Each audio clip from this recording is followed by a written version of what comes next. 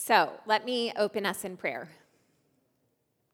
Father, thank you so much for this opportunity again to come together and to open your word. Holy Spirit, I'm grateful that you are here moving in each of us and that you are even in this very moment changing us and encouraging us and interceding for us. I ask that you would allow us to see you and to see you only today. Would you make the words of my mouth and the meditation of my heart be pleasing in your sight, O Lord, our rock and redeemer? Cause our discussions to be focused on you and to move each and every one of us closer to you and to fill all of us with more love for you. In Jesus' name, amen. So if you were here last week or if you had a chance to listen to Kristen's lesson, you may remember that we were kind of left with a cliffhanger at the end of the first half of Romans 8. And so with that in mind, we are going to go back to Romans 8, verse 16 to help us remember the context, because everything that we're going to talk about today assumes the premise that we are children of God. So here's the bottom line for us today. If you don't remember anything else, this is what we need to remember. And I'm going to revisit this again at the end. No one and nothing can separate me from the love of God, and his love will bring his work in us to completion. So no one and nothing can separate me from the love of God, and his love will bring his work in me to completion. So as we get started, I think it might be helpful for all of us to make a note of the word glory or glorified, depending on the translation that you're using. We see the word glory in Romans 8, verse 17, and we see it again in Romans 8, verse 30. Like I said, it's either glory or glorified, something along those lines. So go ahead, if you feel comfortable, using a pen or highlighter or pencil, whatever you have, underline both of those words. Again, in verse 17 and again in verse 30. And now one more thing before I get started. I'd like to encourage you now to take whatever writing utensil you have and draw a line up and down right next to those verses between verse 17 and verse 30. And you're going to draw a line on either margin. So on the left side of those verses, all the way from 17 to 30, and on the right side of those verses, all the way from 17 to verse 30. So we have something underlined in verse 17, underlined in verse 30, and now we have lines on either side of those verses. So it looks like you've made a path, and the verses inside the lines are kind of inside the path.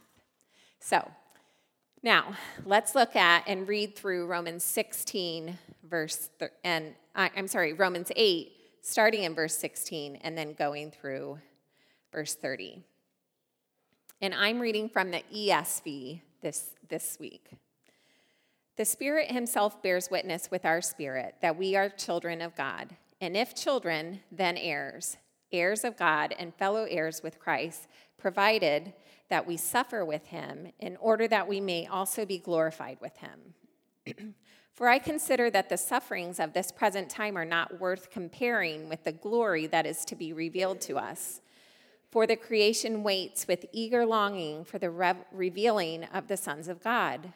For the creation was subjected to futility, not willingly, but because of him who subjected it, in hope that the creation itself will be set free from its bondage to corruption and obtain the freedom of the glory of the children of God.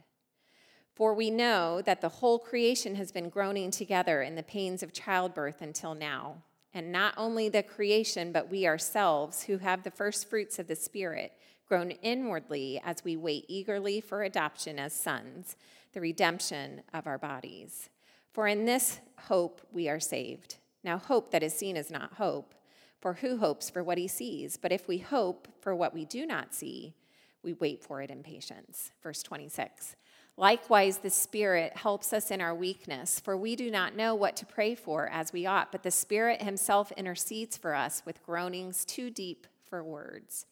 And he who searches hearts knows what is the mind of the Spirit, because the Spirit intercedes for the saints according to the will of God. And we know that for those who love God, all things work together for good, for those who are called according to his purpose. For those whom he foreknew, he also predestined to be conformed to the image of his Son, in order that he might be the firstborn among many brothers. And those whom he predestined, he also called. And those whom he called, he also justified. And those whom he justified, he also glorified.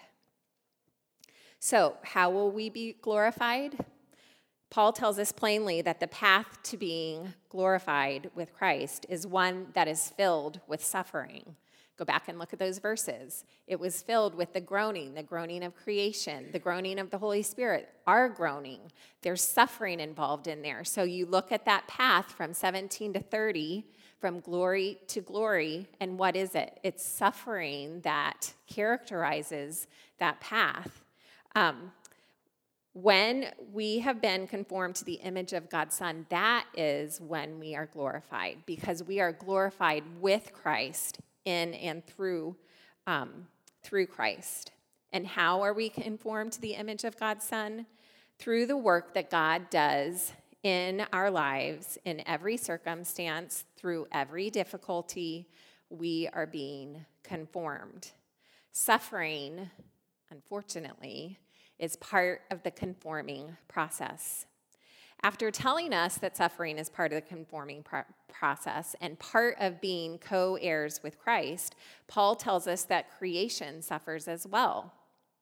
Creation is groaning, but in hope and expectation of being set free from its bondage to corruption that came as a result of sin entering the world through Adam.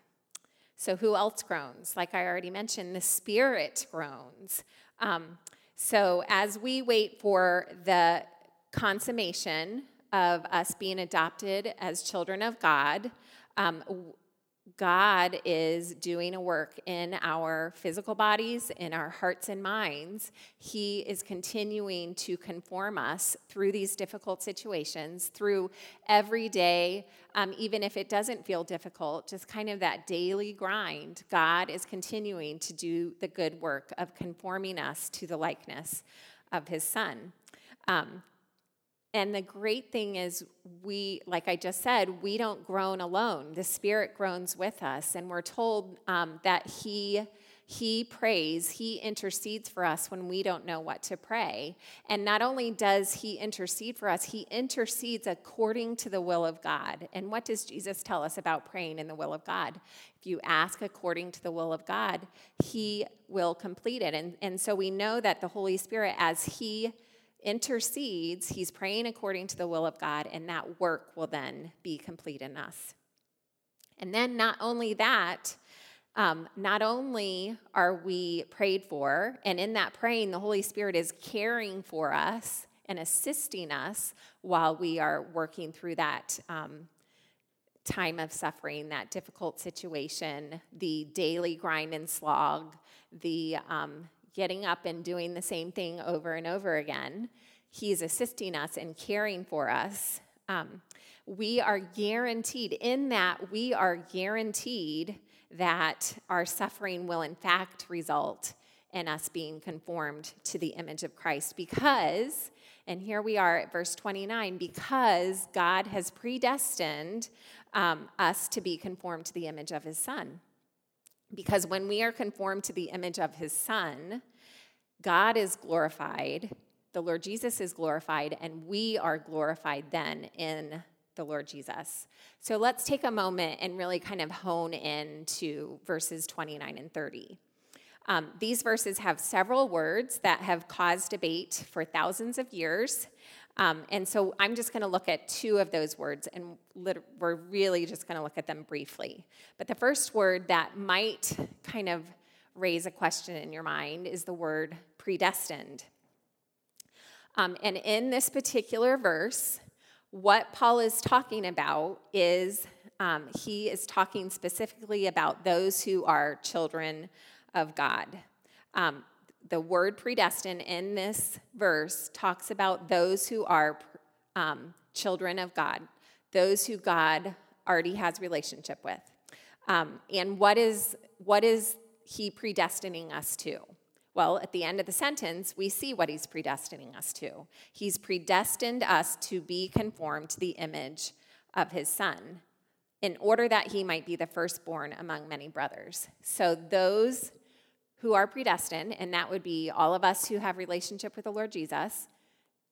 If we have relationship with the Lord Jesus, then God predestines you to be conformed to the image of his Son. That is our, as Christ followers, that is our singular destiny that God has chosen for us. And our singular destiny as a Christ follower is that we will be made into the image of his Son, the Lord Jesus. The word foreknew is the other word I wanted to talk about. And I know that the words are a little bit different depending on the translation, but like I said, I'm reading out of the ESV, and the word is foreknew. People for millennia have been wrestling with that word. But in the general sense, it means that God has covenant affection for. So those people that God has covenant affection for, or another way to say it would be those people that God has relationship with, again, pointing to the people that already have relationship with him, those are the people that he predestined to be conformed to the likeness of his Son.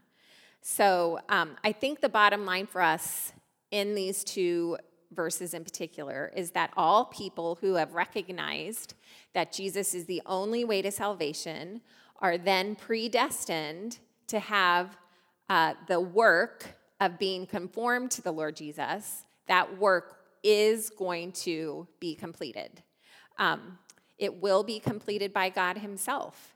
And that completing will bring glory to God himself. And in that, it will also bring glory to the Lord Jesus, and we will be glorified with the Lord Jesus as God completes that work in us.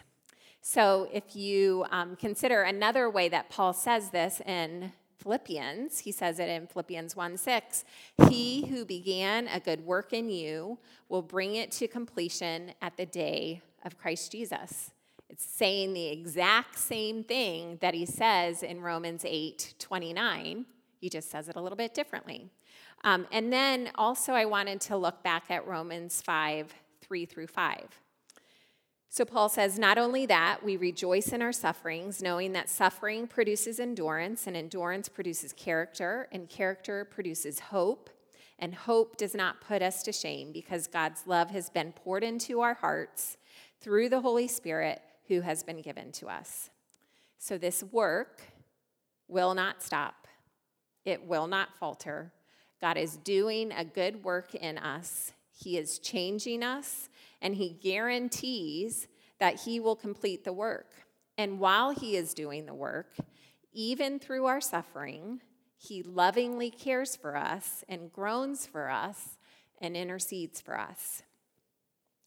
So let's look briefly back at the words that I had you underline in verse 17 and verse 30. I asked you to underline those and then to make the marks around the verses. So knowing that God's main purpose is to bring glory to himself, we can be absolutely certain, 100%, that God is committed to completing the work of sanctification in us because it leads to him being glorified. And when we are sanctified, we are also glorified in Christ Jesus. But we can't miss that the pathway to that glory includes suffering, difficulty, hardship, tribulation. We follow a Savior who suffered, which means that we too will walk through suffering as we're being conformed to his likeness. So after spelling out that we can be sure and certain that the work will be completed, Paul then goes one step further and voices questions that his original readers and that you and I probably have as well. Maybe you wouldn't actually verbalize these questions. Maybe, like me, you might even be hard-pressed to admit that you have some of these questions. But nonetheless, they are questions that can help us preach the gospel to ourselves. These are questions that can help remind us what the truth is that we need to be remembering regularly as we come up against suffering and the all things that Paul referred to in the previous paragraph. But before we look at the questions, let's think for a minute why it might be important that Paul includes these questions. I don't know about you, but I am very good at convincing myself that I have the one situation that would disqualify me or cause me not to have access to what God is offering. And even when I don't necessarily think that I have been disqualified, I'm sometimes hard-pressed to believe that God is doing a good work in me. So I might believe, okay, he's going to complete this work, but I'm not sure it's actually a good work. I might believe that I know I'm going to spend eternity with God, and yet at the same time, I struggle to consider what I'm experiencing as being a part of the path toward me being conformed to the image of the Lord Jesus. So let's think back to the passage from Romans 5 that I just read, what I like to think of in my mind as the perseverance passage, that suffering produces character, and character hope, and hope does not disappoint. Sometimes when I read that, I get a picture in my head of what endurance looks like. And I think of it kind of as like this glittery, glamorous thing. But in reality, there really isn't anything glittery or glamorous about endurance or perseverance. In fact, the definitions of those words have an inherent requirement in them that you're actually going through something hard for them to even, for whatever you're doing, to even be called endurance or perseverance. So I wonder what it is for you. What is the hard thing that you're experiencing right now that feels like a slog, feels like it definitely doesn't fit a pretty picture, a glittery, glamorous picture. And maybe it's not even, you wouldn't say it fits into what your thought of perseverance and endurance is. So 2 years ago, my husband and I felt very strongly that the Holy Spirit had led us to do something. And we put it into place, and we kind of did all of the preparation, and then right about as when it was supposed to go into effect, this thing that we had been preparing. Well, there's some really not nice ways to say what happened, but let's just say that it felt like all the wheels fell off the wagon. And not only did all the wheels fall off the wagon, but we went over the cliff and down into the abyss, and the wagon smashed at the bottom, and we felt like everything was going to go to pot very quickly. We quickly found out who were people that we trusted, and we quickly found out who it was that trusted us and trusted our relationship with the Lord Jesus.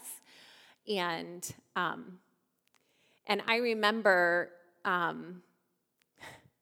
as the Lord Jesus does, often he'll cause you to make an appointment with someone weeks in advance, and then something really bad happens, and the next day you have this appointment. And I remember, like, the day after all of the things blew up, and it was awful and horrible, and I did not know, Barry and I did not know what was going to happen. And like even now, as I think about this situation, it kind of takes my breath away. But as the Lord Jesus would have it, I had coffee scheduled with my dear friend Ellen the next morning. And I don't know if she even remembers this, but I remember sitting across the table from her and me like not even being able to speak without crying because I was in the middle of this thing that was so horrible and I didn't know. And she said, Lisa, you are so brave and courageous, and the Holy Spirit is going to guide you through this. And I was like, I am not brave and courageous, and this is horrible, and I have no idea what this is going to look like. And Ellen just so very kindly encouraged me and said exactly all these things that we know to be true. And I was not feeling glittery and glamorous at all. And over the next few weeks, I was not feeling glittery and glamorous at all. And I still, like I said, I still feel ick about it. And yet, I also know that as in hindsight, I can know that the Holy Spirit enabled my husband and I to persevere in that situation as people were coming against us, as we didn't know where the next step was going to take us as we followed the Holy Spirit. And we did not feel like we were conquering. We felt like we were a total disaster. Like I felt like I was walking along with my clothes ripped and my hair was a disaster. And I had a hole in my purse, and I was leaking things out, and I couldn't string any more than a couple words together because it took everything that I knew just to even take a breath, and even to have the next day, like food on the table for my kids. But I realize that that is the kind of thing that Paul is talking about here, right? So let's get into those questions that he raises, because that's the kind of situation that Paul is thinking of when he says, who will separate us from the love of God? Look at verse 31. He says, if God is for us, and he's already built the entire argument showing us that, in fact, God is for us. Remember, he is committed 100% to conforming us to the likeness of his son because it brings glory to him. So he says, if God is for us, we know absolutely that God is for us. And so that means that no one can be against us, which also means that our sanctification can't get derailed. And it also means that those thoughts, those worries, those anxieties, those words of condemnation, those difficult situations, if God is for me, then who can be against me? It means that those difficult situations are not God sending them against me. He knows that those things are for me and for it's the next step in the process of being conformed to him. And then verse 33, who can bring a charge against us? Well, what did we learn at the beginning of Romans? Who is the one holy, righteous judge? It's God, right? And so nobody can bring a charge against us. And that's why Paul says that again in Romans 8:1. There is no condemnation for those who are in Christ Jesus. And again, in verse 34, who is to condemn? God is the only one that can judge us. So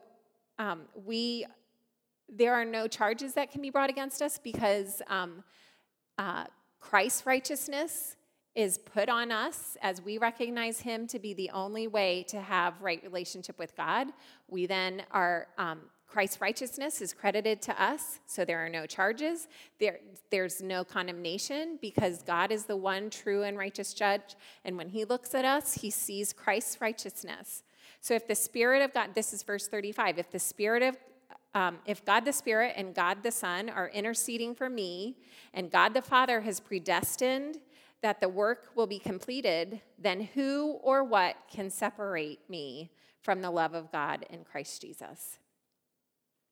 Paul understands this intimately, And we know that he's not asking these questions just for his readers and just for us. He's asking them because he feels them. Remember what happened in Romans 7? Remember how Paul talks about that real struggle? Remember that he says, I do what I don't want to do, and I don't do what I want to do. That is an ongoing battle against the flesh. And so Paul's saying, he's not just saying, you guys, you got to get it together.